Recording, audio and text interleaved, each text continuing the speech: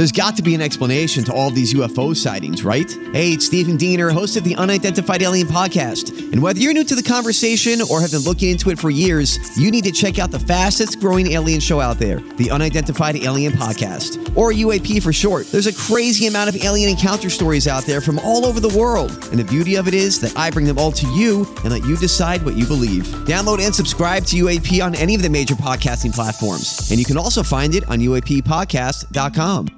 Yes. Welcome into another edition of the Tim McKernan Show here on the Inside STL Podcast Network from the HomeLoanExpert.com studios. Really excited to bring this edition to you because our guest, presented by Mark Hanna of Evergreen Wealth Strategies online at evergreenstl.com, is former Missouri receiver, former Eagles receiver, former Chiefs receiver, former Ravens receiver, Jeremy Maclin, the pride of Kirkwood High School. He is our guest. And here's the thing.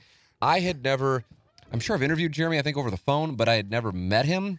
And I knew I wanted to go in deep, but I didn't know how deep Jeremy would be wanting to go. Gangster Pete, what were you about? Were you about to engage me? No, I was playing with Jameson. Oh, my son is in the HomeLoanExpert.com studios. His name's Jameson. You want to say anything? Anything at all? Anything. You're just going to eat the microphone. All right, that's fine. He is 2 years old for the record. So we initially recorded this intro before Missouri played Wyoming, kind of operating on the assumption that they would beat Wyoming, 18.5-point favorite, and that they would that we would then run the Maclin interview. And then when they lost, I was like, I got to re-record this because the world has changed for Missouri fans. Now, I realize that might feel like kind of distant past now that they won and they looked really good in beating West Virginia 38-7. But the reality is, in our discussion, when Jeremy and I are talking about the 2019 Missouri season, which we didn't spend a whole lot of time on, to be clear. I mean, this was a retrospective on his career and some of the things that he experienced and dealt with, some eye-opening things as far as a number of elements, the detail that he was kind enough to go into, the Missouri season has certainly changed as far as what the expectations are when you lose to Wyoming. So, with that all said, I said to Gangster Pete, I got to re-record the intro because Missouri lost to Wyoming, and so that's what we're here doing, and I'm doing it on a Sunday afternoon, and that's why Jameson is here, and he and Gangster Pete are engaging in some kind of waving at each other stuff that's going on, but he has not spoken yet, unless you want to say anything. You want to say anything? You want to say hello? Hello? Hello? Hello? Hello? Nothing doing. Pitch out, nobody going. All right, so I'm not going to mess around because we have Jeremy Maclin. And man, to go back and hear his experiences from those Missouri teams and the detail, that was the thing that I was wanting to hear just as a Missouri fan. But the detail, I didn't know if he would go into it. And then he goes into some things that I had forgotten and then some things that I didn't even know existed, of course, because he was the one playing. It was great. And him leaving Oklahoma, and by that I mean decommitting from Oklahoma and then playing Oklahoma and the memories of the 2007 season, the decision to leave following the 2008 season, growing up admiring Donovan McNabb and then playing with Donovan McNabb, and then all of the injuries, the health scare with the cancer scare, all of it. We talk about it all, and he goes into great detail. Very grateful for his time, grateful to our sponsors, thehomeloanexpert.com, Ryan Kelly online at thehomeloanexpert.com, Mark Hanna of Evergreen Wealth Strategies online at evergreenstl.com, James Carlton of the Carlton State Farm Insurance Agency online at carltoninsurance.net. Johnny Londoff Chevrolet at Highway 270 in the Washington Elizabeth exit online at londoff.com. And Design Air Heating and Cooling, the #1 train dealer in the Midwest. They're online at designairservice.com. They all make this podcast possible. Please support it. Please subscribe to it. And please give it 5 stars and all of the wonderful things that come with it. And we have new interviews for you every Sunday/Monday. Questions from the audience. Your questions are welcome. Anything's welcome. T. McKernan, InsideSTL.com, and then Pick 6. And Gangster Pete, I'm not mistaken, the weatherman, he's on a cooler, is he not? He is 2-0 on his locks, but other than that, not good. What did he do this week? He was 1-5 this week. Oh, my word. The only one I bet was the one that I loved. And I didn't even bet that much. Yep, that was the lock. That was Alabama minus 55.5, and I took New Mexico State. And that's just Nick Saban. I mean, he just does not cover against those teams. But the weatherman is on a cooler, and I know people are getting on board with the weatherman. I feel badly about it. I'd like to think he'll turn it around. But either way, those are the 3 podcasts we have for you every week here on the Tim McKernan Show. Let's get into it. Ladies and gentlemen, presented by Mark Hanna of Evergreen Wealth Strategies, here is Jeremy Maclin. Jeremy, thanks so much for coming in, man. No problem, man. No problem. Thanks for having me. We're excited to have you in. Pete over here, and including myself, we both went to Missouri. Pete, he just turned around his cab. I like it. He's fired up, and it's a thrill to have you in. So what are you doing right now? Oh, right now I am. I'm a new dad. Baby born in April, Yeah, correct? baby born in April. So I'm being a dad, and How are you enjoying that? That's good, man. That's Good, a big man. thing. Seeing I have a it- 2-year-old. You have a 6-month-old? I no, guess she's now 4. Well, she'll be 20 weeks on Wednesday. All right. So this is starting to become. There's things start to happen in 20 weeks. Yeah. Things So are she's starting to starting to roll. She's rolling over. She's starting to grab things. So it's pretty cool to see her kind of develop and kind of her personality. Isn't starting it the to show a little best? bit. Yeah, Isn't it it's the awesome. best? It's awesome. It's the awesome. absolute best. And in a way, isn't it kind of good that it's you're retired and so you can enjoy Yeah. it more than maybe if you're. That played into my decision. Man. Yeah. It clearly, I battle injuries. I couldn't shake it over the last couple of years. And I still love the game, and I still, it's still a big part of me. But one of the things that made it really easy for me to kind of walk away was my daughter and my family. So. Understandable. And so you're also spending some time coaching at Kirkwood, right? Yep. So how are you enjoying that? That's 'cause awesome. these guys, you got to have super credibility. Yeah. I mean, they're gonna respect a guy who played in the league. Yeah, it's cool, man. The big thing about that is just seeing the progress. Seeing something that, you tell a 16-year-old, and 4 days later you start to see it kind of click in his head. I think that's the most satisfying thing about being a coach is just seeing the progress, seeing those guys, taking what you're saying and start to apply it to what they're doing. I think that's pretty cool. So are you able to spot talent maybe more so than the average person? Like in broadcasting, I've always said, and this goes back to when I was at Missouri Journalism School, and they would tell us within 5 seconds of seeing a tape or hearing a voice on a tape in sportscasting, they know whether or not the person has it, so to speak. Can you spot it within seconds? Yeah, you can always tell who kind of has the juice. There are some exceptions to a guy who may look really good when you're just running around on the air, and then when all of a sudden you get a defense out there and you're starting to get tackled, then he doesn't quite look as good as you thought he did. And then it's also the flip side of that, a guy who doesn't necessarily look good right now, but all of a sudden the pads come on, it's game time, and all of a sudden he rises to the occasion. But for the most part, that's at any level, high school, college, pros. You can kind of see who really has it. So when you were coming up, when did you start playing football? Like what age? Was it like a 6-year-old, 7-year-old? 9. 9, okay. I was 9, yeah. And before that, I used to play. My brothers used to tell me they knew I was going to be pretty good because before that, when I was 6, 7, 8 years old, I'd play all-time quarterback for them, and I was just out in the And they're older. And they're older, yeah. And you're at 6 or 7 and you're playing quarterback. Yeah, so all they right. knew That is a tell. Yeah, they knew that I was going to be a pretty good athlete, but I've always loved the game, man. I didn't start playing officially until I was 9, though. And so when you were playing at 9, were you one of those kids that like showing Sports Center that everybody's trying to tackle and they're going one way and then you're zigging the other way and they're zagging? Is that what was going on? I had some pretty decent highlights. I I need to see some of those. So where were you playing at 9? I was running back. Okay. That's pretty much what all the fast guys back there. You just toss right, toss left, and you just let them run as fast as they can. So. And were you playing like in Kirkwood? Where were you playing? Yeah, Kirkwood Webster JFL. I believe that the JFL still exists, but Kirkwood now is out in Gateway. They have like a Gateway youth football league. But yeah, started Kirkwood JFL. We used to play Herbert Hoover's Boys Club, Matthew Dickey's Boys Club, St. Charles, Mid Rivers, teams like that, areas like that. But like now they've expanded. It's like Chesterfield, Mid Rivers is still out there. Some other counties and stuff. So when that's going on, are you going, okay, I can't wait to get to high school and play? Are you starting to think about what everybody's thinking about as a kid? Like, I'm going to play professionally, but you're like, I really want to do this? Yeah, it's always a dream. It's always a dream. You watch TV, you watch sports, you see guys, and when I was about that age and kind of growing up playing youth football, the Rams are pretty good. Greatest Show on Turf, Isaac Torrey, Marshall, Kurt, being able to watch those guys and them bring a title to the city was really, really cool. Did you go to any games growing up? No, I didn't. I didn't get a chance to go to any games. I went to the parade and I got an Ernie Conwell ball. How about that? Yeah. All right. So number 84. But it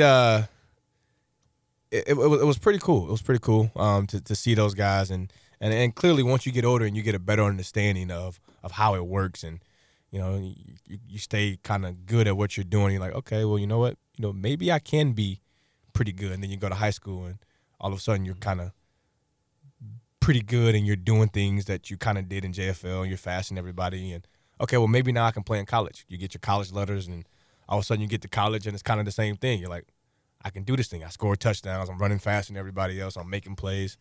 The NFL is not too far away, and then next thing you know, you're in the NFL playing football. And it's reality. Yeah. So take me back to like when you get to Kirkwood. So what was the process there? Were you at the top of the game from the get-go? You walk in there 14, 15 years old? No, so Coach Wade was the coach at the time, Mike Wade, and he was like, dude, you got to play varsity.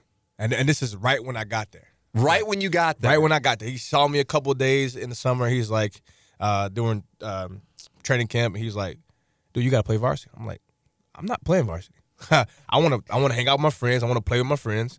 How big were you? I mean, I was decent size. I wasn't like, you're probably 14, I would imagine, give or take. 15, okay. 14, 15. But you're not obviously the size you are now then. So, I mean, playing varsity against some of the guys that are 18 years old, that's a different ballgame. There's a big gap then. Yeah, absolutely. But I think, you do these practices, and so the freshmen used to scrimmage the JV a lot in high school. And, I would have success against the JV. And Coach Wade dude, you got to play varsity. Well, Coach Wade, I don't want to play varsity. So I played a couple games on freshman, and then next thing you know, I'm on varsity. I'm returning punts, right? I'm just a punt returner at this time.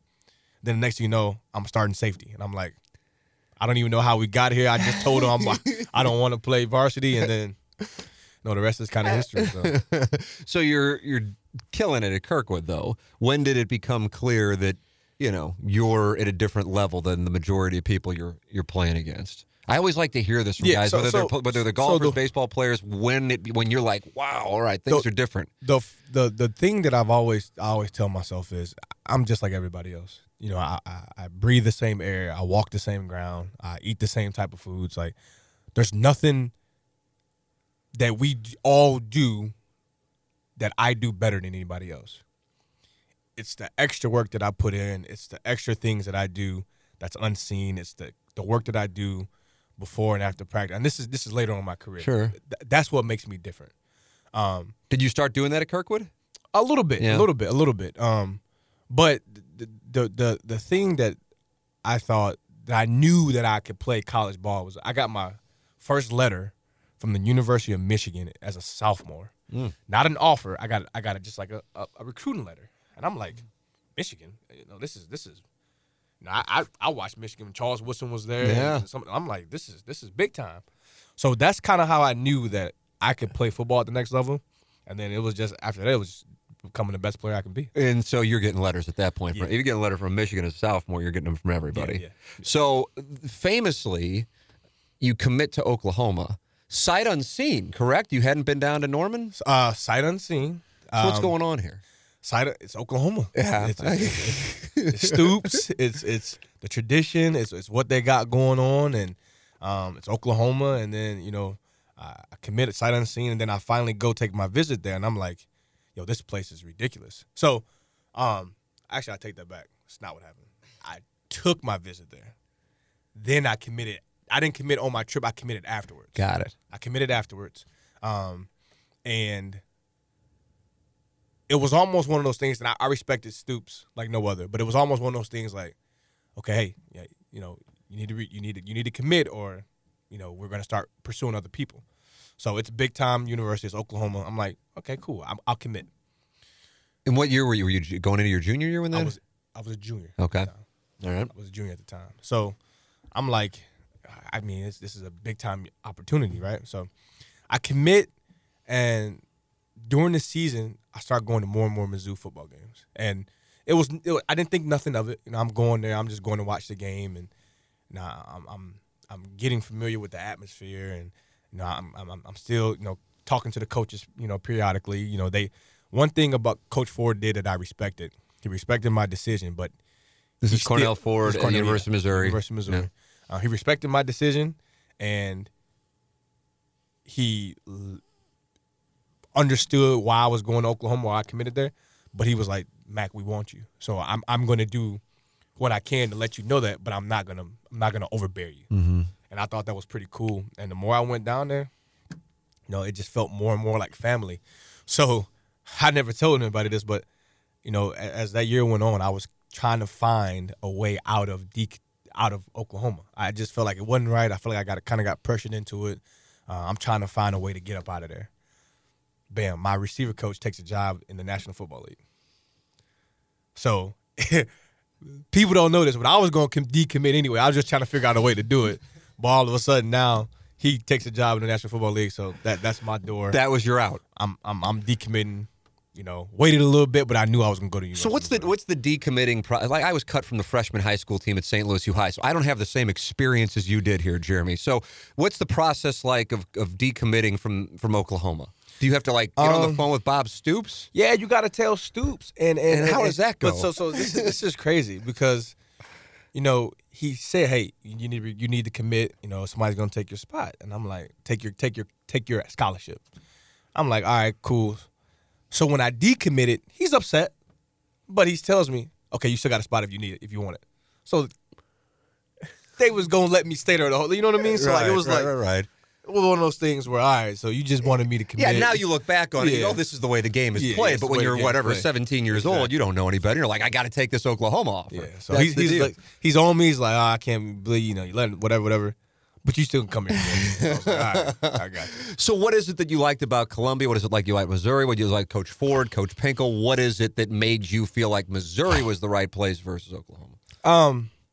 For starters, it's when people say it really is like a family environment. It really is.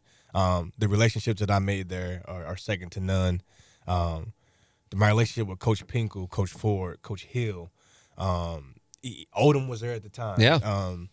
It speaks volumes what type of people they are. The fact that I can pick up the phone right now and call those guys, we can have an hour-long conversation. You know what I mean? So it was such a warm welcoming every time I was there. And on top of that, my family's right down the street. They can come watch me play. Mizzou was on the rise at the time. Chase had just committed there. Yeah. People didn't know this, but Patton had just committed there at the time. Chase Patton. Yeah. Out of Rockbridge. I remember that. Yeah. So it was fresh. Will Franklin was there. Everything was fresh, man, and it felt good. And I would say it's probably the best decision I've made to date. Yeah. So you get there, and second to marrying my wife. Thank you. Right. Thank you. On the off chance that she listens to the program, we want to make sure that we highlight that. But you tear your ACL. And first off, I mean, that's got to be devastating. The excitement level you're feeling, you're about to play college football, you tear your ACL. Take me back to that moment if you can, and finding out what your diagnosis is and what the prognosis is. It was tough. I hadn't missed a game, let alone a whole season. So when I got there, and I'm in the summertime, I'm a true freshman. I'm there this summer. I'm living with Chase, right? I'm not taking classes. I'm there straight for football. I'm trying to get on the field. Oh, I'm doing great. I'm going with the ones and summer 707s, and I'm doing great. And I go up in the back of the end zone, and I go up to catch a ball, and Willie Moe kind of nudges me, and I come down in the back of the end zone, and I hyperextend my knee, and I tear my ACL. So I had never been hurt. You never been hurt, really? Like never. Wow. I called at the time the priestess who I was living with, and I called my mom, my real mom, the priestess, and my family, and I'm like, I don't think I can do this. I want to come home. So for about 2 weeks straight, I was debating whether or not I was going to leave Missouri. And why were you thinking that? Everything was new. I didn't know how to handle it. So you knew you were out? Yeah. Okay. So I knew I was out. I had surgery already. I'm crutching the class. Sometimes I got to go across, campus, and got to wait for this bus to pick me up every time. And I couldn't really do what I wanted to do. And rehab at the time isn't like it is now. Mm-hmm. So recovery from ACL in 2009 is completely different than it is right now. Right? Yeah. Or 2006, right? Six. Yeah. I'm tripping. 2006. So it was like I just didn't know how to handle it. Yeah. So I'm so close to leaving. Wow. Yeah. Didn't know that. So what do your the priest say? What do your mom say? What did Gary Pinkel say? Chase? I mean, what do you got going on here? You got a lot of people you're talking to. Just hang in there. Yeah. That's what it was. Hang in there.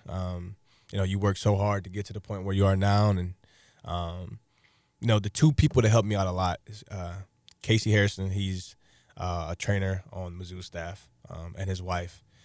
They if it wasn't for them two, I think I would have gone home, despite what my family's saying, coaches were saying. But they were with me every day for my rehab.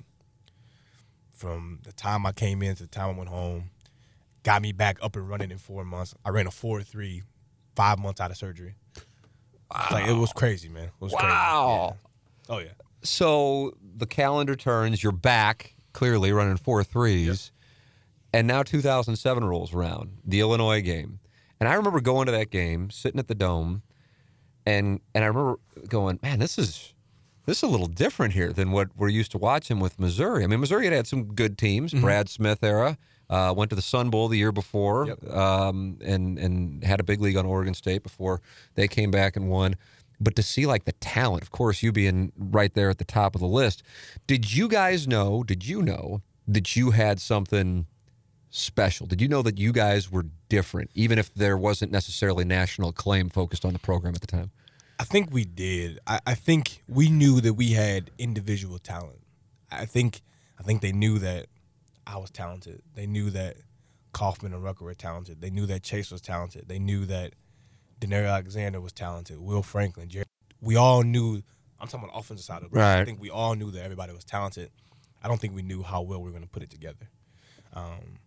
Tony Temple. And I think the one thing that Missouri had lacked outside of Brad Smith was big-time playmakers at the time. Brad could take it anywhere on the field and go 60, 70 yards to the house.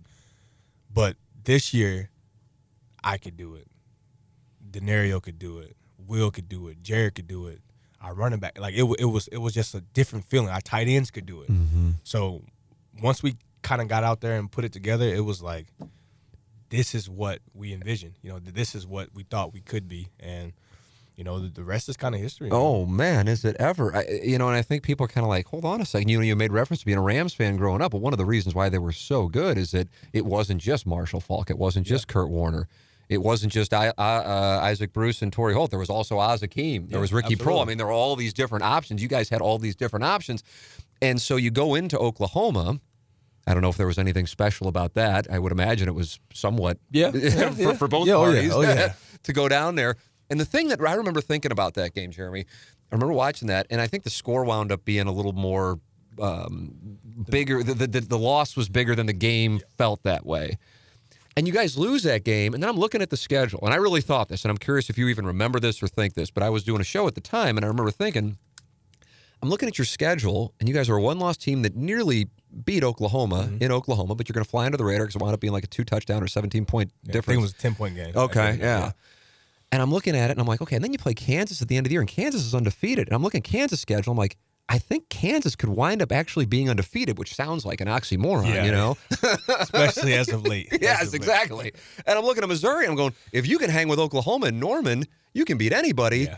And now, and I remember saying this on the Monday after that Norman game, I said, I think Missouri could be in a position to play for the national championship. And people are like, okay, you went to Missouri, you're just saying asinine stuff. But that's how good the team was. And then if Kansas can be undefeated, then you guys can beat Kansas and you could have this perfect storm.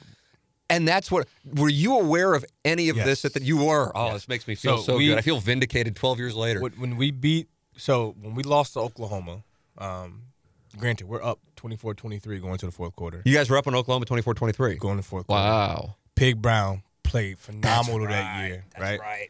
One of the best safeties in the nation. Drops a normally sure-handed guy, drops a pick in the end zone, okay? Then we come out, we get the mic cuts out on the headset when delaying the play. Yes. Chase thought it was a give. I heard fake. I got signal fake. So I don't take the ball. Chase puts it in my belly. It hits the floor. They scoop and score. So just some things fell apart there in the fourth quarter. But we knew that, we felt like we were the better team. And it's crazy to say that because they didn't beat us again at the end of the year. But if you fast forward to the end of that year, it's 14-14 at halftime. Yeah.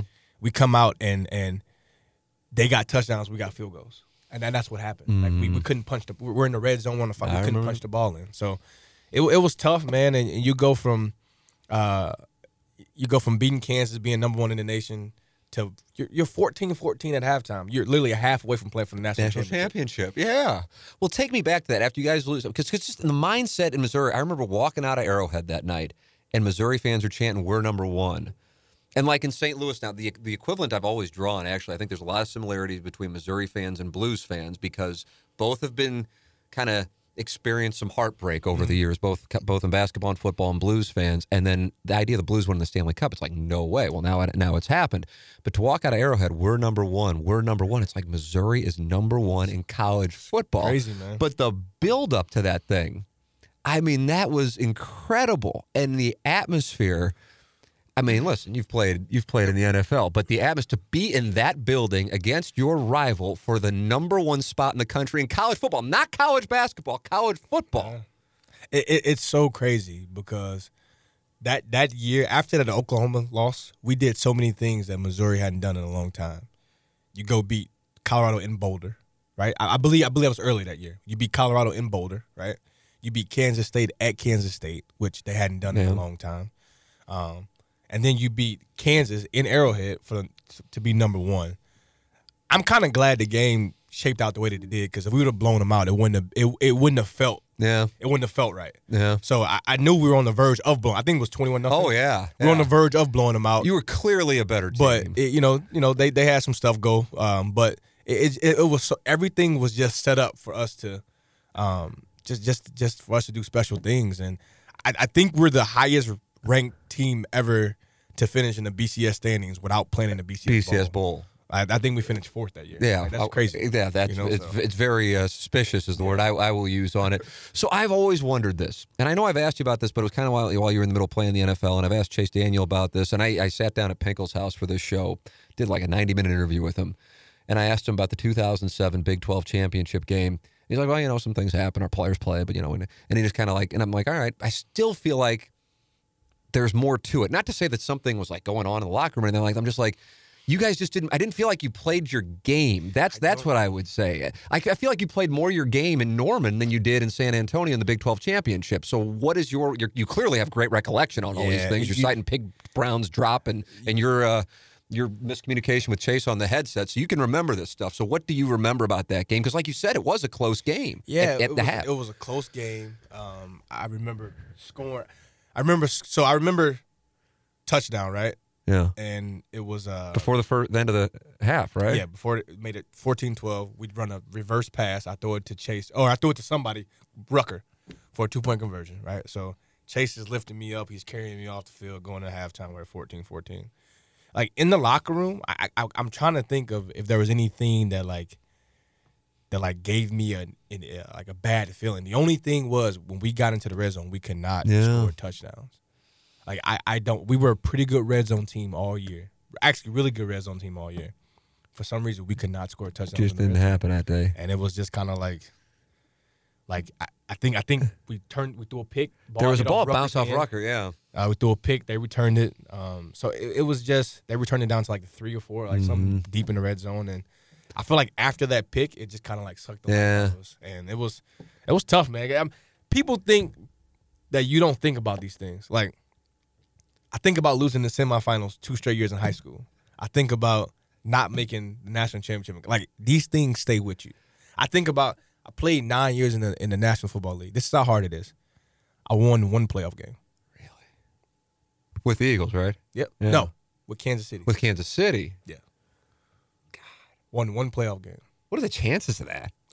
Some people don't never sniff the playoffs. Hey, yeah. It's tough, man. Yeah. It's weird. It's a weird thing, man. So when you guys don't get the bid to the Orange Bowl and Kansas does, what's going on inside of the room, so to speak, that day? Because you got to put on a good face. You're going to the Cotton Bowl. That's great. We're disappointed. And Missouri fans were beside themselves. Kansas fans are like, see, we're the better team. And it's like, man, Missouri just beat you.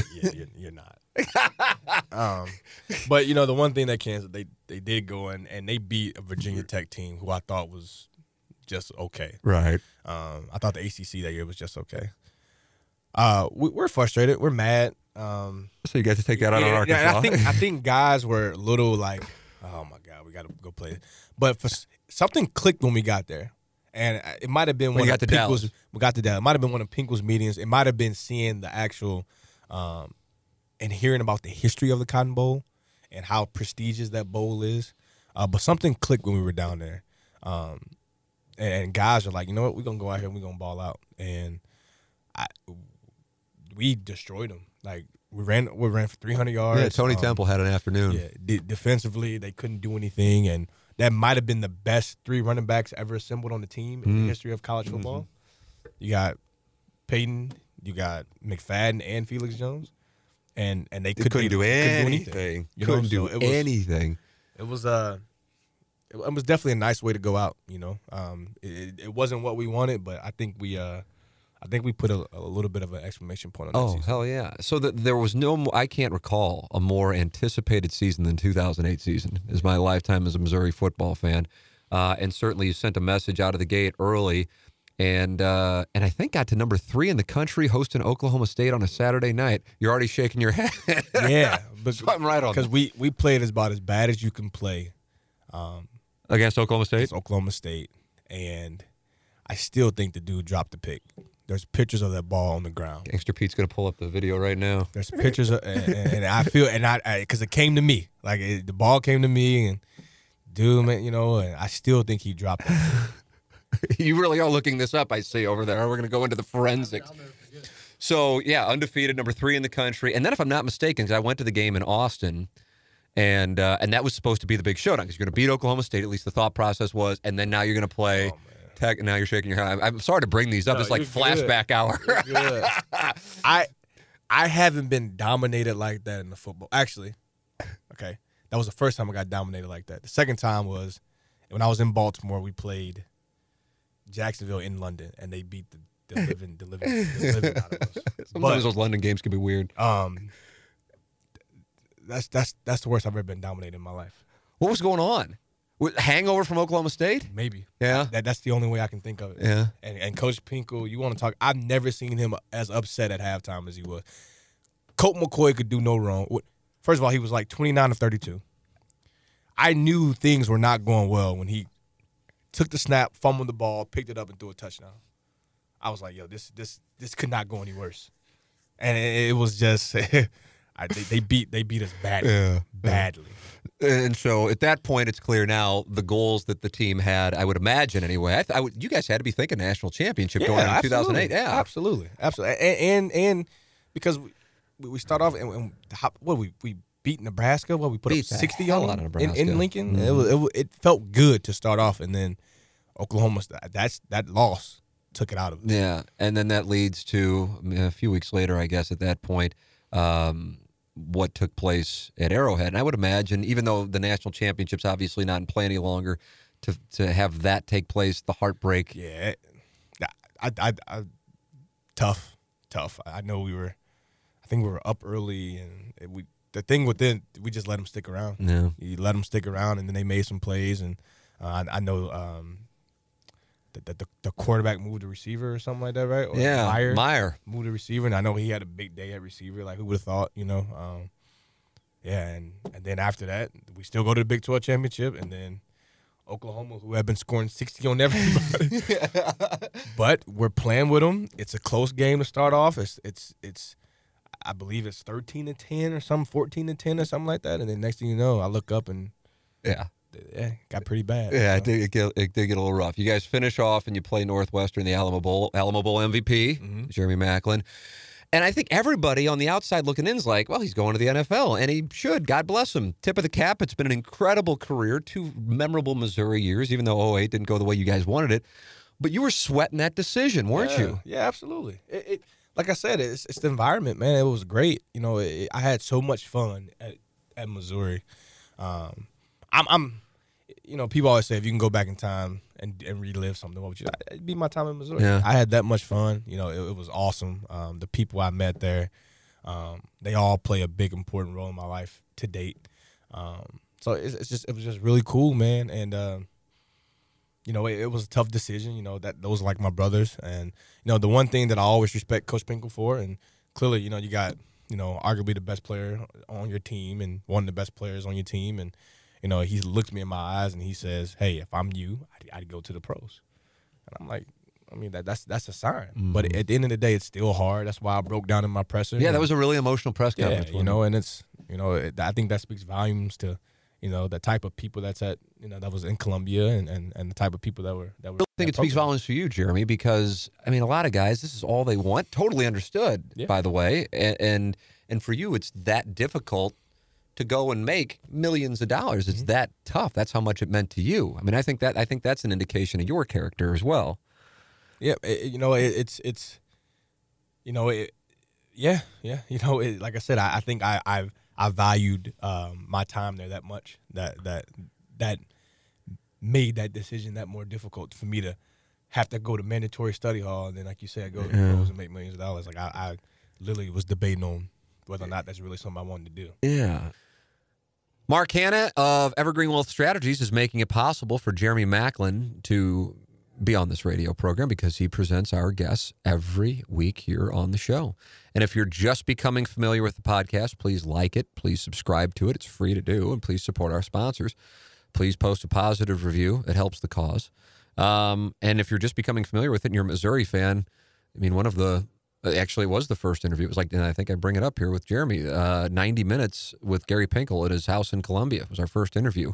So we've had some really good ones on here, and they're evergreen. They're talking about people's careers, their experiences, famous moments. If you're a fan of these programs, you'll be like, oh, yeah, I wonder what his perspective was. And as time goes on, people get more comfortable talking about some things that, in the moment, if you're in the locker room, they're not going to say. That's the nature of the beast. So Jeremy Maclin, presented by Mark Hanna of Evergreen Wealth Strategies. He is online at evergreenstl.com. He's a good man. He's a smart man. He helps everyday people every day get their finances in order, prepare, and put you on the right track for a plan that works best for you. We're not going, okay, we'll meet with Mark, and now he's going to start allocating dollars into your portfolio and, enjoy the ride. That's not what we're talking about here. Okay, this is how much we have. This is how much we earn. Here are our expenses. Here's what we want in 5 years. Here's what we have as far as college for our kids. What should we be doing for this? And he puts you on a plan. And I have found that to be, and a lot of you might be going, wow, Tim, you're 42. Did it really take this long to figure this out? And the answer is unfortunately yes, but I didn't have Mark Hanna in my life. And a financial advisor, and I'm not talking, there's a difference, broker and financial advisor. Yes, they can intertwine, but as far as getting on the right path, this is the move. Go to evergreenstl.com and just give Mark Hanna a call. You're going to be very happy you did. I promise you on that. It's not listen, I realize he's an advertiser, and I know that my job is to deliver business for him. But, as people can attest to, I will not do spots for just anybody. It's just that simple. I'm not going to ruin my name just by doing spots for anybody. I think very highly of Mark, and I know if you call him or if you visit evergreenstl.com, you're going to be happy you did. 314-889-0503 or go online at evergreenstl.com. And then James Carlton of the Carlton State Farm Insurance Agency. Now, he was an advertiser at first, and then I got to know him and dealt with him for one emergency issue we had with Inside STL. And so I said to my wife, we got to switch to James Carlton. We have to. 314-961-4800. And I couldn't be happier that we did, because as it turned out, we wound up having flooding in our basement, and it was a major problem. And James was on top of it. He led the charge for us.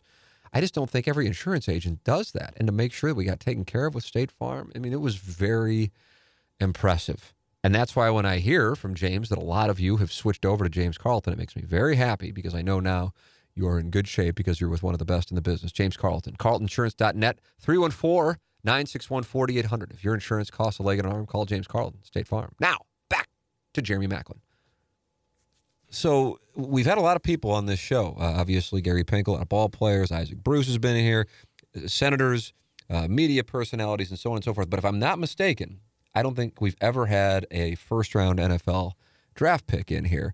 And to get an idea of what that is like, because I would imagine, especially with your situation, a unique upbringing, to grind through what you grinded through, an ACL injury your freshman year, you know you got to work your ass off. We have no idea what you had to do, but you know that goes into it.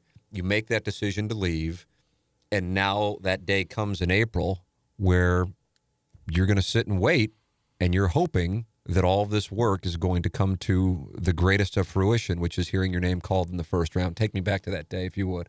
That day was surreal, man. It was special. It's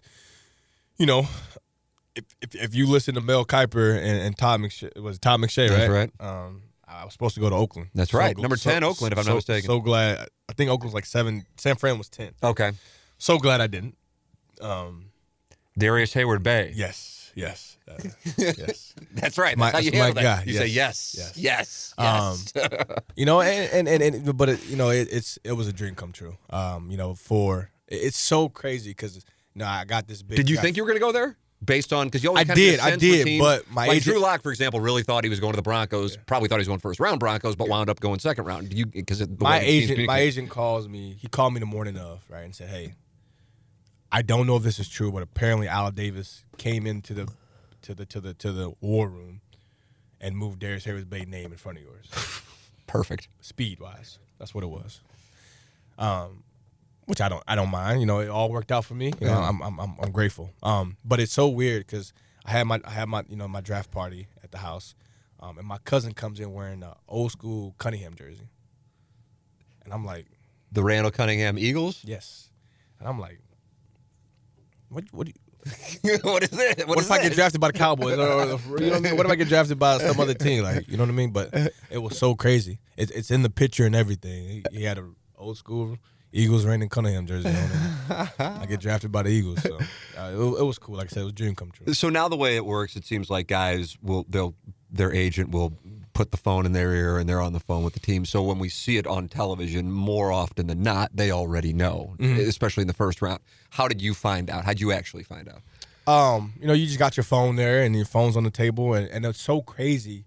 So it's so crazy how this works because I had no contact with the Eagles at all. Really? Not at the combine. Not. Reed's the coach then, right? Yeah. Okay. So you get all these, I really talked to the Jacksonville Jaguars. They got pick 8. I really talked to Cleveland. They had pick like 4 and 20, I believe. So I talked to all these teams, and I'm like, oh, man, I could go here. Possibly I could go here. There were some teams in the 10, 11, 12 range. I'm like, oh, which one I get a call. I'm like, 215 area code. I'm like, my agent like, that's Philly. I'm like, Philly? He's like, yeah. Picked up the phone, and Coach Reeves like, are you ready? How you feel about playing for us? And I'm excited, and I was like, yo, this is crazy. And clearly, I was a huge McNabb fan at the time, B. Westbrook. I knew they had Deshaunee from the previous year. I remember T.O. playing out there. So it was pretty cool. Oh. Is it brutally nervous, or are you very confident you're going the first round? I'm sure a lot of dudes who thought they were going the first round. We've seen it, and then they wind up sitting there. Just knowing the names are on the board, I didn't think so technically I slipped, if you want to call that. Because Hayward-Bay went first, and Crabtree went to the 49ers at 10. I think he was locked at 10. I think 49ers were taking Crabtree. Right.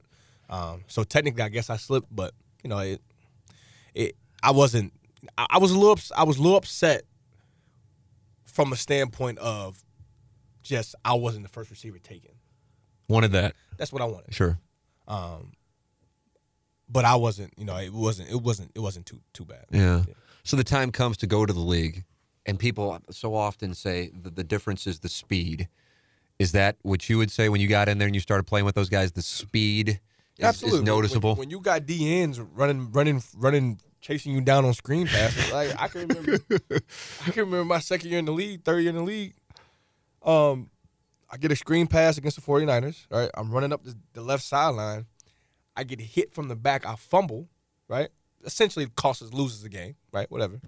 It's Justin Smith. Oh, hello. I'm like, first of all, why are you way out here? What are you doing? Like, I'm 15 yards downfield. Like, what are you doing? But, like, it's crazy, man. It's crazy. It's crazy. The speed of the game is really, and clearly he's a special player. Absolutely. But the speed of the game is crazy. And what about the adjustment from coaching standpoint, but the strategy, the level of the offenses? Playbooks are huge. Yeah. I've always been a smart, fast learner. One of the things you do on these pre-draft visits, sometimes the team may quiz you on like formations and plays. They may give you like a 15-minute install, and then they'll quiz you and see which. I remember the Browns did. I got 30 out of 30. I pick up on things pretty. That's one of the things You tested really well on the Wonderlic test, if I'm not mistaken, as well, right? Yeah. So, Wonderlic test, it's 50 questions. You get a certain amount of time to do it. Are these tough? What's going on in the Wonderlic test? They're not very tough. So sometimes they trick you. Sometimes it's kind of easy. But the thing is, I didn't answer all the questions. I answered like 30 questions, but I got, I think, 25, 26 of them right. Okay. So it's just kind of like, it's if you really take the time and look at it, you should do well. And some questions are tough. But you should do well. Are they like math? Or were they critical Sometimes thinking? math, It's everything? critical Okay. thinking, All right. sometimes They just math, want to see how you handle things under pressure on the fly. That's what it's about. Yes. And you tested well for that. Yes. And now you're flying high at the NFL level. You got a good thing going. What was it like to play with McNabb? You talked about being a fan of his going. Yeah, I was a huge McNabb fan to start.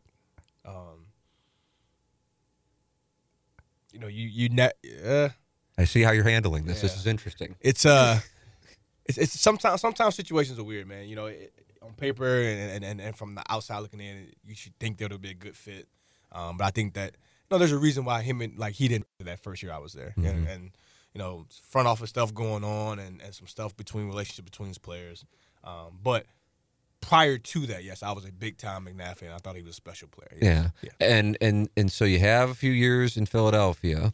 How would you characterize that experience? First off, Philadelphia, notorious for fans being hardcore. Oh yeah, it's they love you, they hate you, then they love you again. That's a fan base, and rightfully so. Like you said, there's some things that go on that I don't agree with, but for the most part, fans pay their money. They want their team to be successful. They want their team to meet expectations, and I understand that. I get it. And when you're not playing well, they're gonna let you know. Yeah. And sometimes not their fault. They don't necessarily understand what's going on. Yeah, that's a tough thing. Yeah. You only had one catch today. Well, I only had one target. I would like to politely present. I could provide you with clips where I could have gotten the ball in other plays. I just didn't. It's just how it goes. But for a while, there's some fans that didn't like me. I remember there's a reporter or host that came out and said when Deshaun left, it was like, hey, trade Macklin, whatever. And, so then I come out, I have the best season of my career. He writes me a tweet with like a, that little thing that covers their face, like a little. Like I messed up. Yeah, and it kind of, I'm not saying anything else. So like, you do get that sometimes, but at the end of the day, man, that's kind of why you like playing the game too. How many times did you ever get the chance to play at the Dome? I know I'm talking about outside of playing at Missouri, because I remember going to the game to open up the season. It was the 10th anniversary of September 11th. Yeah. And you guys opened up the season against the Rams. So that's the year where I didn't have an off season. I was sick. So I came in, I had got cleared, I want to say maybe a week prior to that. Is that right? So the game wasn't really in the game plan. I think I might have had like one catch for like 20-some yards. That's exactly right. You know your stuff. I'm looking at it right now. It's back home in the one Dome. Target. Yeah. That's right. But I want to ask you about that. I really do, because I had I don't know if we had the same thing. I have no idea. So in 2012, I had a cough, and it just wouldn't go away. And then I had like these weird cramps, and they kept testing me for all this stuff. Couldn't figure out what was going on. And this was like 4 months worth of this stuff.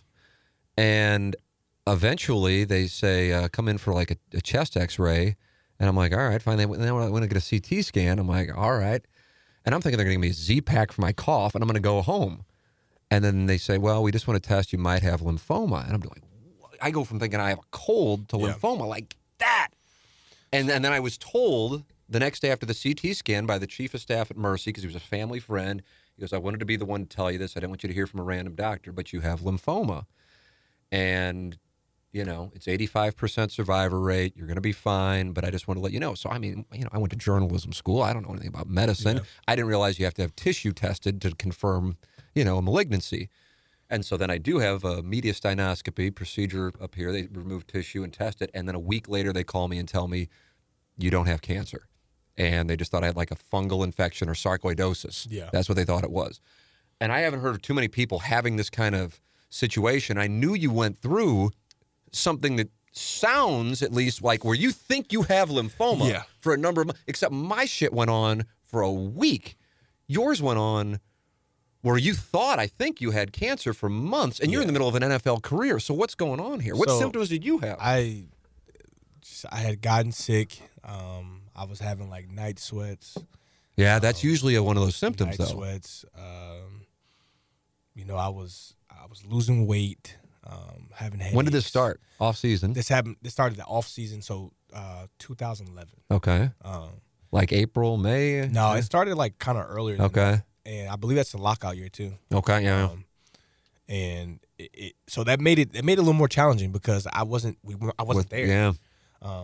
So it was all that stuff, man, and I just couldn't shake it, and running fevers and all types of stuff. So I had skin biopsies, I had bone marrow, I had X-rays, MRIs. I did everything, and they couldn't find anything. I got tested for everything you can think of, couldn't find anything. Lyme, everything. And they gave me Celebrex, and Celebrex knocked it out of my system, I guess, and then they chalked it up as an inflammatory infection, but it was crazy. But didn't they tell you, or didn't you think that yeah, you had lymphoma? Yeah, so they came to me and was like, hey, we think you might have lymphoma, and then I went on for like another month of testing. What's that like? For me, I was an absolute mess. I only told my immediate family. Yeah. I mean, it's tough because it's the unknown. I'm doing a radio show. You're in the middle of an NFL career. It's the unknown, man. The unknown. I think the unknown in general is scary. It's a scary thing. Yeah. The waiting was the thing that I thought was the most. Especially when the outcome can be bad. You know what I mean? When you don't know and there's a chance the outcome might be bad. I think in life in general, the unknown can scare you a little bit. But luckily for me, man, I've been battle tested my whole life. It's upbringing, ACLs, stuff like I use all that stuff to kind of help me get through it. There's times where I was going to get stuff done. I didn't even tell my family because I didn't want to worry anybody. Yeah. Because I didn't know. So if I don't know, I don't want to tell you, hey, this might be it. Right. My mom is losing her mind and doing all type of crazy stuff and worrying about me. So it was tough, but luckily and everything worked out. So just an inflammatory disease that Celebrex knocks out. Yeah, or kind of just ran its course. Right. Celebrex helped it run its course. And haven't had anything like that in 8 years since. Nope. Man, that's incredible. Crazy, you do not hear those kinds of stories too often. It's crazy. And you're back in there, you're playing, and then back at it again in 2013. Here's the ACL again. I mean, it just keeps coming. That ACL there was devastating for two reasons. One, it's a new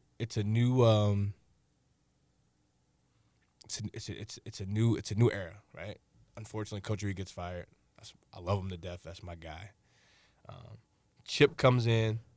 At the time, didn't know what type of energy Chip was going to give off, but I'm excited. It's a new era. We got all these things. Everything's going well. I'm working. I'm out there, and first day out on the field, training camp, tear my ACL. Contract year too. So once again, I'm devastated. I'm hurt. Now I was really looking forward to the new start and being able to A new system. Yeah, new system and just being able to show what I can do. And when you go down and it's tough, but the one thing that I respect Philly for is when I went down, it was like, Mac, you're not going anywhere. Now I'm not gonna get the big contract I wanted, but they showed me that they still have faith in me and they wanted me to be a part of the future. So, Mac, you're not going anywhere. So I was like, okay, if I'm not going anywhere, show me how bad you want me. So people don't know this, but they offered me a 5-year deal on my ACL. The numbers weren't what I wanted them to be. Right. But they were committed to offer me a 5-year deal. Also, what people don't understand is of that 5-year deal, they were going to guarantee a good large amount of it. Okay? Really? Just to show. But kind of how I looked at it is, okay, if I come back from this ACL and I have a really good season, then I'm significantly underpaid. Mm-hmm. Okay, so I was like, you know what? Cool, I'll take a 1-year deal, prove it deal, and we'll go from there. So 1-year prove it deal. I went out there, had my best season of my career. The next year, and it was a tough decision. To turn that down, to take the 1-year deal. To take the 1-year deal, but I did it. And then let's fast forward to the next offseason. Now I'm stuck with another situation where I got to make a decision if this is a place I wanted to be full term. By that time, I got 2 years on the chip now. I kind of know what he has going on and kind of the energy that he's giving off. And I loved Coach Reed and loved everything he did for me and drafted me. So I knew KC was in the need for a receiver. And I felt like that was just a better fit. And it was the big contract that I wanted. Yeah. So I thought that was pretty You cool. bet on yourself. Yeah. You bet on yourself. Yeah. It's like an episode of Ballers. Yeah. And it paid off. And then you have, the experience in Kansas City, and you get to play at Arrowhead on a regular basis, side of one of your greatest college experiences. So what was it like playing? Granted, it's not your hometown, but it is your home state, and playing in Kansas City. I mean, you look at Baltimore, Philadelphia, and Kansas City. These are three passionate football fan bases I and think, incredible atmospheres. I think those three cities kind of represent the type of player that I am. Just, resilient, kind of. I just don't back down very easy. I don't back down to anybody. That's kind of been my mentality my whole life. My experience in KC was awesome, man, especially to start. Once again, I go out there. I have a really good season. Did some things that a wide receiver didn't even score the year before. Yeah, that's one of the most amazing statistics. But yes, you were able to get in the end zone like the previous year as a wide receiver. I was Alex Smith's first 1,000-yard receiver. Yeah. So things are going in the right direction, man, and we get into the playoffs. I think we're 1-5. Then we win 10 straight, go to 11-5, and then the one playoff game I was talking about against Houston, we beat them in Houston, and then I get a high ankle sprain, knee sprain. So then I'm out there next week against New England. I can barely move, can barely walk, but it's the playoffs. I got to suit up.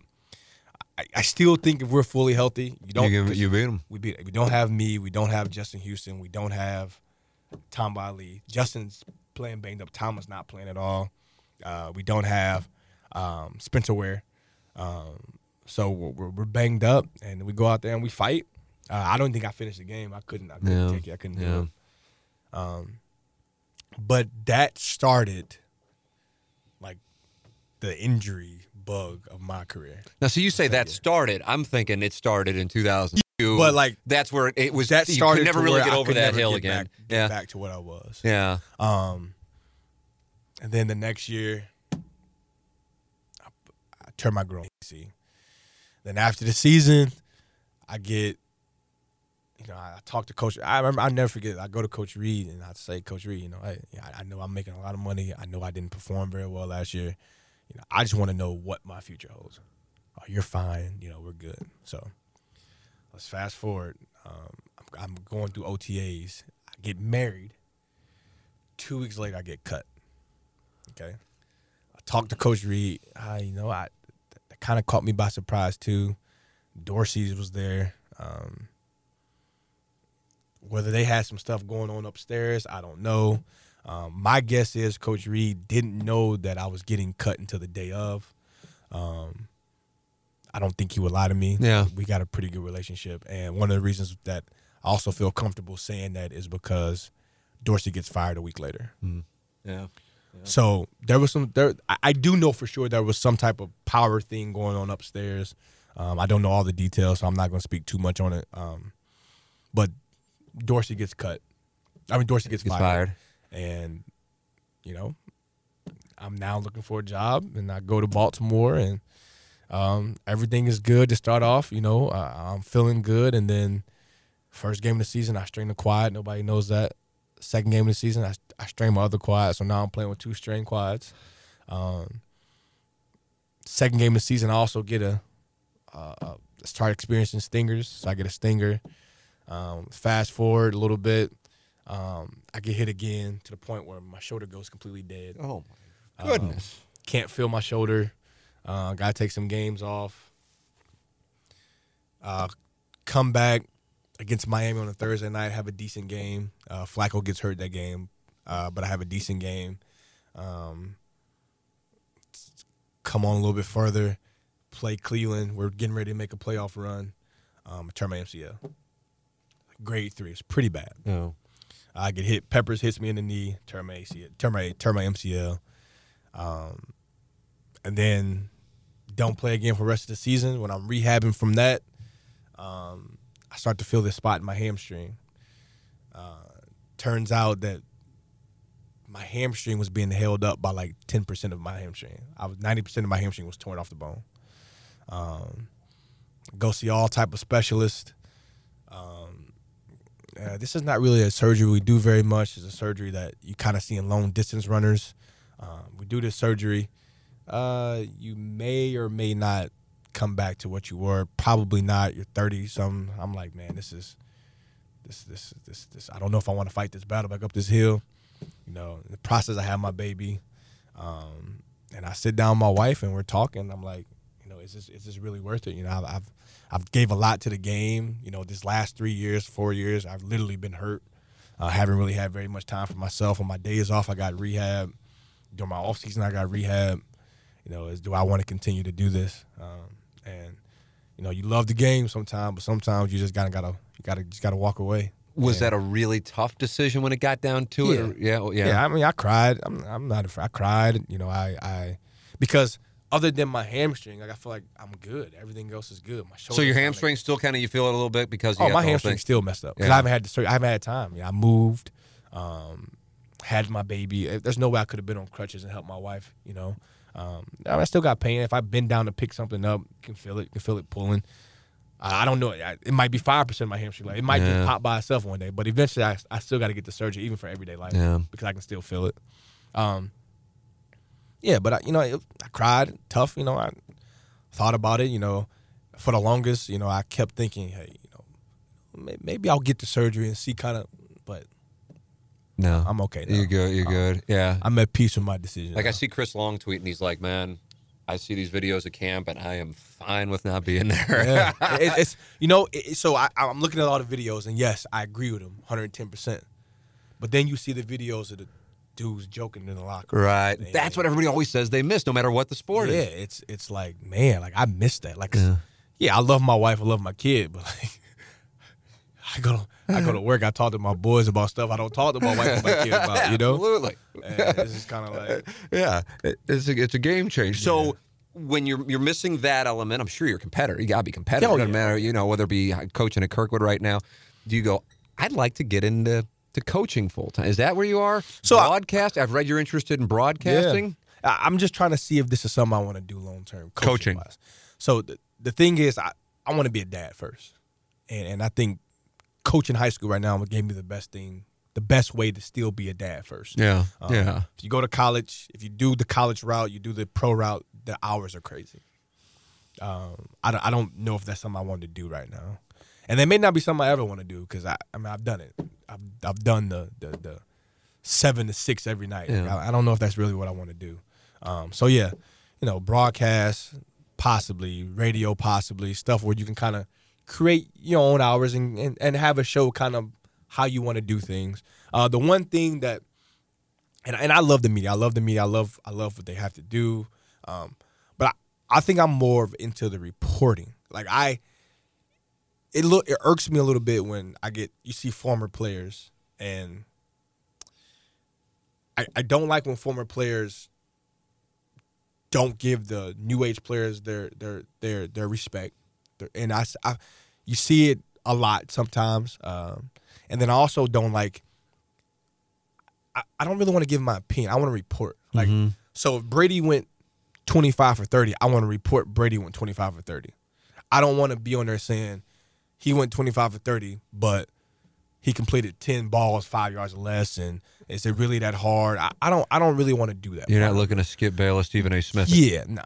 And I think those guys are great for TV, but that's not what I would do personally. You know, I kind of want to keep it real. I want to give people an opportunity to tell, to tell their story and me to report it the right way. That's kind of more what I would be. Well, I'll tell you what. I don't know how often you watch Cardinal baseball.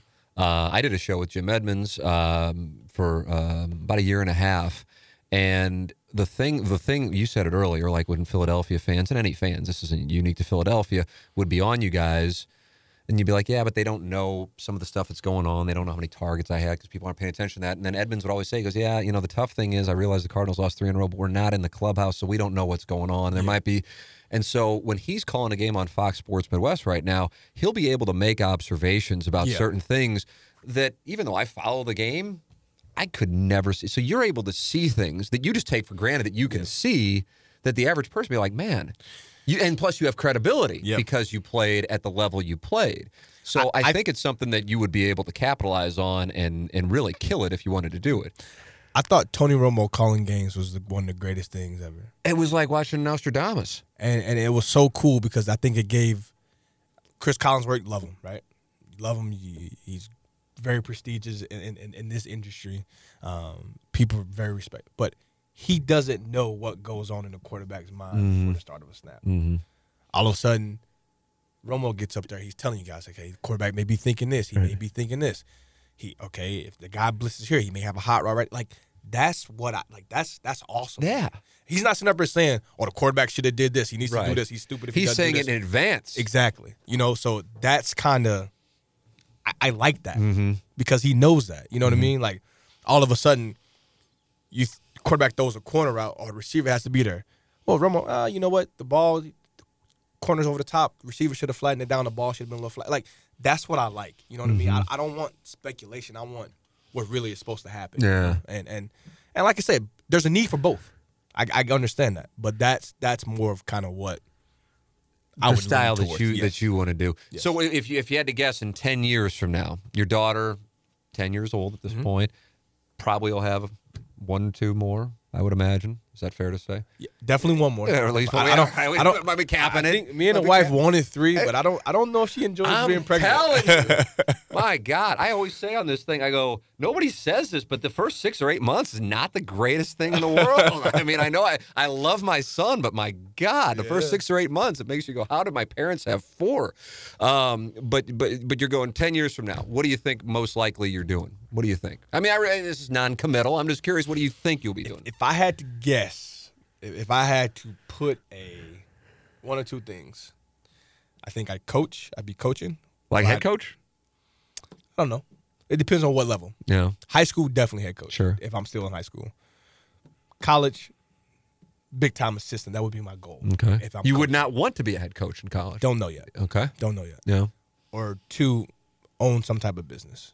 Ah, So all right. me So and- now me we're and- going entrepreneur. Yeah, me and the wife have been talking about certain things. She's a big time Jersey girl, and I know we have Italian ices out here, but I know that, so she's big on Italian ice. She's big on Ritas and stuff like that. So we've been thinking of ways to There really aren't bring many that around here. Yeah, we're thinking of ways to bring that here and put Supply and demand. a New Jersey flair on it. Look at Like, this. so I like this we play. got some stuff. I in like the this works, play. so. I like this play a lot. All right, I got to ask some quick hitters, and then I'll get you out of here because I think I've went above what I told you I would do. I always wind up doing that. That's all good. 2007 Missouri versus 2013 Missouri. Both were a win away from playing for the national championship. I'm sure you watched the 2013 team. Of course, you're part of the 2007 team. Is that the team that lost to Auburn in Yeah. the SEC championship? Had a run defense issue that day. Yeah, it was definitely high fly scoring. Yeah. You asked me who would win? Yeah. 2007. All right. I don't even think it's close. No disrespect. No disrespect. Yeah. The 2007 thing, I think it does have another caliber of respect Yeah. amongst Missouri fans. Maybe it's just a first taste, but my God, there's some big time names in there. Do you like Missouri being in the SEC? Yes. Good to hear. I thought you might be like, I played in the Big Yes. 12, so I like it. I Yes. think it's the greatest, man. I wish that 2 of our non-conference games were Nebraska and Kansas Well, Kansas instead of is in a West hiding right Virginia now. or I think I would love that. Yeah. I think that'll come back. I think it'll come back. I wish it would come back. I mean, now you got the Illinois things restarting. Yeah, but Nebraska and Kansas did something to me that Illinois didn't do. Now, what does that mean? Like you hated them? Yeah, it was more personal. Like it was weird because when you go there, that's who you don't hear about Illinois. You hear about Nebraska. Right. At least when I went there, Yeah. you heard about Nebraska. You heard about Kansas. Yeah. Like, oh yeah, Illinois. Okay, whatever. It was Nebraska and Kansas. I think Illinois is bigger in basketball. Oh yeah, the bragging rights games. I think it's Kansas and Illinois in basketball. Right. Nebraska basketball. Right. Yeah. But I think that's what it is. The current college football playoff setup. Do you like it? Would you like to see anything change? Because you guys didn't have this. I mean, hey, let me tell you something. You guys might have gotten in, because remember 2007 was like one of the craziest college football years. You guys might have gotten in the current setup. I'm not sure you would have with 2-loss Oklahoma, but either way, you don't have to go undefeated anymore or have one loss in order to get. It needs to go to 6 or 8 teams. See, I'd like to see the 6 power. Well, what is it? The 5 Power Fives. Is that what am I missing something here? Am I messing up? I have a whole thing, Jeremy, and I haven't been in college football mode, and then the 3 at large be picked by a committee and then seeded. That's what. So because right now I feel like when you're conference champ, it's 5, of course, Power 5, the 5 conference champions, and then 3 at large. See, I think that I'm okay with that, but there needs to be rules. So if you're a Power 5 team, you can't have more than 2 losses. Okay. Because sometimes was it the 2 years ago? Was it the Pac-12 team that had 3 losses? Might have been. I wouldn't want to see them. Yeah. I wouldn't want to see them in the college. Yeah, I see what you're saying. You can't have more than 2 Yeah, losses. I see what you're saying. But I'm okay with that. Let's see what we got here. I got 2 more. Best moment at Missouri. Best moment. Now, I would think, as if you give a damn what my opinion is, but I would think it would have to be November 2007 against Kansas. Yeah, so 2 things. My first college touchdown in St. Louis. I thought that was pretty cool. And then Reesing with that grass in his helmet. Safety. I think that's what fans would. Isn't that the best? Oh, yeah. I mean, that was perfect. Sod Reesing. Oh, yeah. I mean, yeah. That was awesome. Lorenzo Williams got him? Yes. Oh, my God. It was fit. That's more satisfying than it was. Picture's iconic, man. Yeah. That picture's iconic. You got that hanging out in the office? Yeah.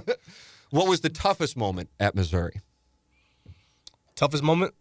For me, tearing my ACL. Yeah. And that's before you even got it going. Really got going. Yeah. ACL. Well, there's uncertainty there. You're like, this might not ever happen.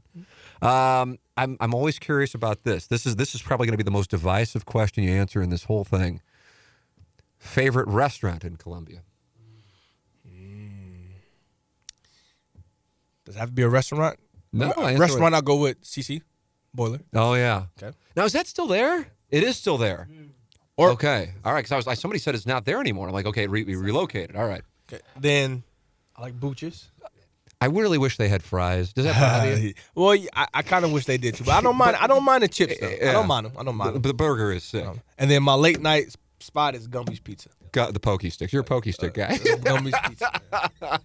Gumby's Pizza. And then, how often do you get a chance to watch them play?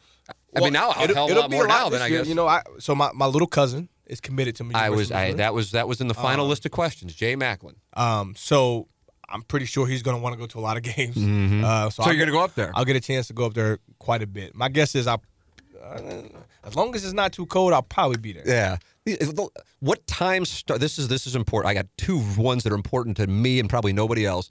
I hate the 11 o'clock starts. Now, TJ Moe and I would get in arguments, and he goes, oh, we love the 11 o'clock starts with it because we're not sitting around waiting. I'm like, yeah, but when you guys would play like at 7 o'clock at night, like when you beat the hell out of Nebraska, for example, those night games, Oklahoma State, I know not a great memory. Kansas was a night game at Arrowhead. Those were the best for atmosphere. 11 o'clock, I just don't think it plays well. I like the 11 o'clock as a player, 11 o'clock games or the primetime games. Those the one in between, the ones that are like at 2, like the 3 o'clock SEC network. I'm like, get out of here. Get up and get going, or let's build this thing up, man. Let's build this thing up. And then what has gone on with the uniforms is near and dear to the hearts of my co-hosts on the morning after, especially Doug Vaughn. And it really drives him up the wall. I love the block M, like the uniforms you guys wore when you beat Kansas, the gold pants, the white jerseys, the black helmet. I'm big on that. So you like the old school? I like so you're looking at me like you don't like. No. Like every Friday at 10 o'clock, it's like, what colors are they wearing this weekend? I love it. I like that. I love it, and I'm gonna tell you why. So Pete's happy to hear this. I'm gonna walk out of the studio. You can finish with Pete. This is my theory. The reason why Oregon had those surprise teams and they got a lot of athletes is because they had everything before everybody else did. The reason why Oregon's come back to earth a little bit and they're not as dominant is because everybody has it now. So you're telling me Oregon's uniforms played a role in Oregon's success? Yes. Oh, my goodness. And now, because the kids like that. Kids want – now, Missouri has it. All these schools has it. Now, there's some schools like Alabama, LSU, who have tradition. Texas, they're going to get guys no matter what. I'm talking about the schools that need to add that extra oomph to get some of those guys to come. I hope Missouri gets to a point where it's Missouri. And if I'm from the state of Missouri, guess what? I want to go to University of Missouri. That's what it is. If I'm from Texas, I want to go to I hope it gets to that point. And I think that it can. Yeah. As long as they keep winning games, as long as we keep doing the right things, I think it can. Yeah. But that's why Oregon was able to do that, is because they had some of the cool things before everybody else did. So now everybody else is getting them. Now they're coming back down to earth. What's your favorite combination of these new school uniforms? Oh, I mean, I'm still all black. I'm still all white on. I'm still that type of guy. But do I like the gold helmet and the white helmet and the chrome? Yeah. You're fine. You're fine with that. Barry Odom, how well do you know him? Obviously, said you played for him. Yeah, but he wasn't awesome. in your position, of course. But I mean, Odom's awesome. He seems like he's making some headway in St. Louis, which was your signing was kind of a tipping point 12, 13 years ago for St. Louis and the high school coaches with Coach Ford and getting in the door there. And now I feel like Odom's starting to have that same thing happen a little bit. You know, after me, I think Sheldon came, Blaine came.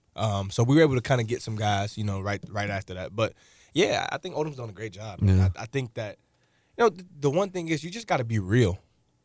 There's so much fluke stuff and fake stuff that are out there, and these coaches putting on shows.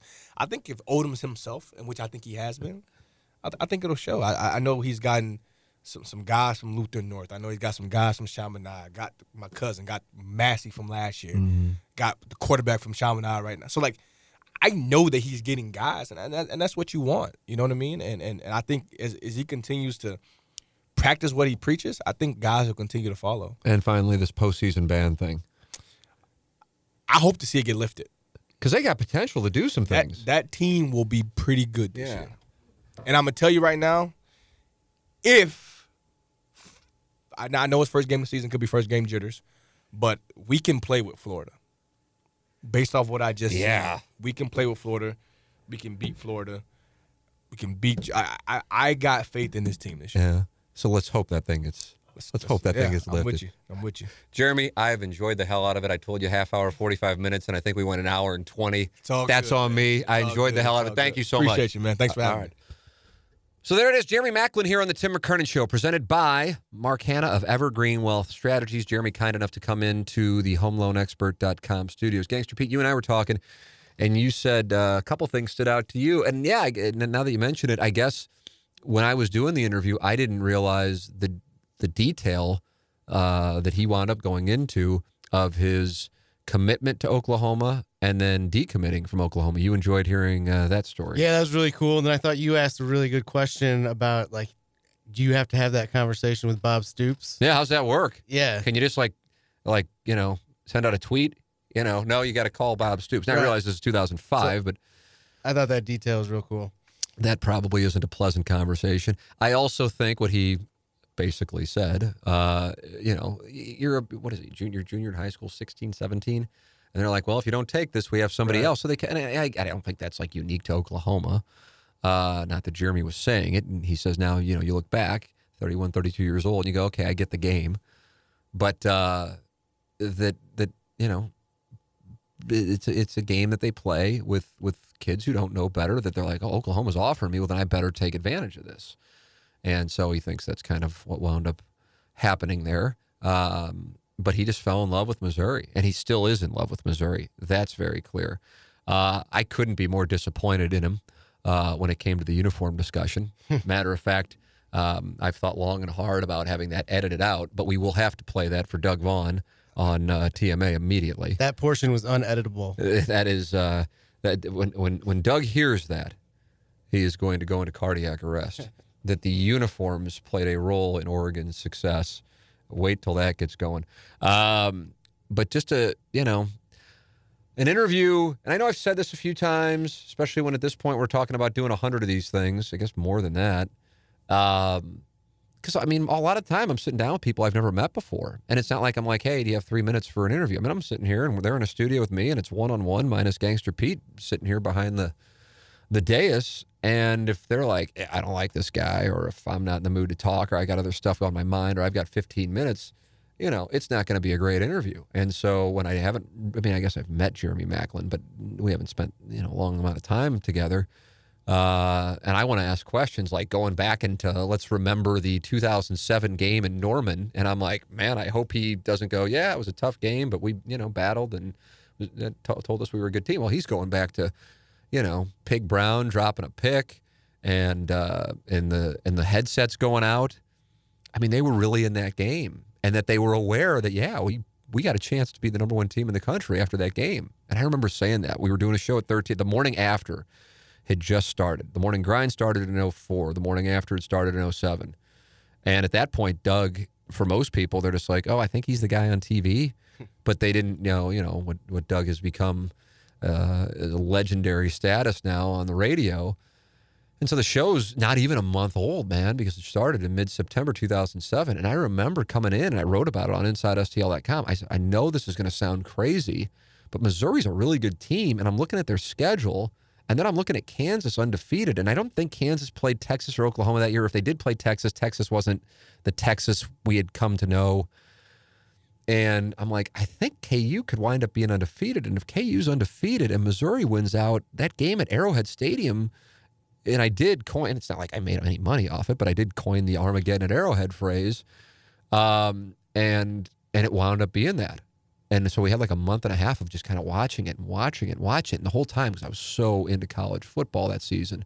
And I'd be like, God, Missouri's a much better team than Kansas. And that's not being down on Kansas. It's just Missouri was a great football team. Missouri might have been the best team in the country that year. They really might have been.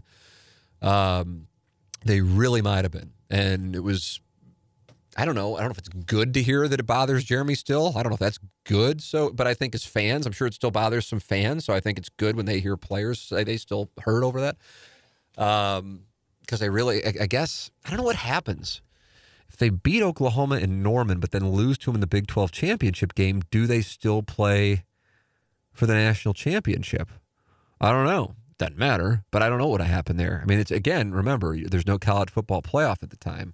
But going into that weekend, if I'm not mistaken, Gangster Pete, going into that weekend, if Missouri beats Oklahoma, they're in, and I believe it was West Virginia, and all they had to do was beat Pittsburgh, their rival. What do they call it? The backyard brawl or something like that? Something like that. And then Pitt, formerly known as Pitt, beat West Virginia, and that's how it became LSU against Ohio State. So close. Oh, my God.